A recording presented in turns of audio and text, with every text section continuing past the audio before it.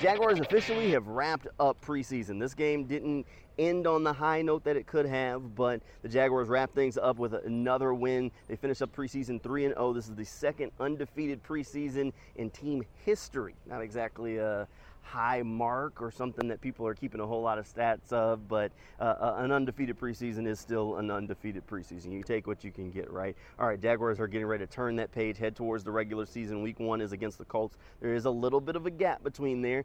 The big thing that's next for the Jaguars, they got to go from 90 down to 53, which are going to be some tough cuts. When we were watching this game, some of these young players really stood out. Yasir Abdullah had an interception. Eric Hallett, a guy who I had on my 53 roster when we released it earlier this week, he had a turnover that he forced. So there are a lot of guys that made their presence known. As we kind of look at it, there's a tough decision coming for that last wide receiver spot. I penciled in Jacob Harris, thought that was the guy.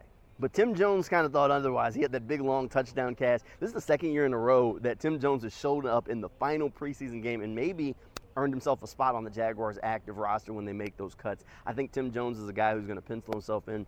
Another guy that I think is under the radar that's going to find a way to get on this roster is Caleb Johnson. He led the Jaguars in special teams tackles a year ago, and he is a core special teamers on every unit.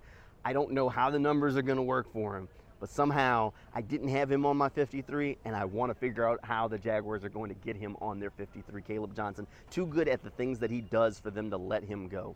The Jaguars have had a lot of young players that have found ways to step up for them so far through this preseason.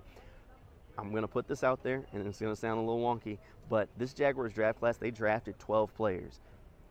Next year, as early as next year, we could see them have 5-6 starters from this rookie class, that current rookie players, a lot of young players. If the Jaguars find a way to open up what we're talking about, like a Super Bowl window where they're competing, this 2023 draft class may end up being the foundation of all of that, because the early receipts on these guys have been phenomenal, and if they continue to get better from there, sky's the limit. I mean, Anton Harrison, it looks like he is going to be an elite tackle in the NFL for the Jaguars, locking down that right side for years to come.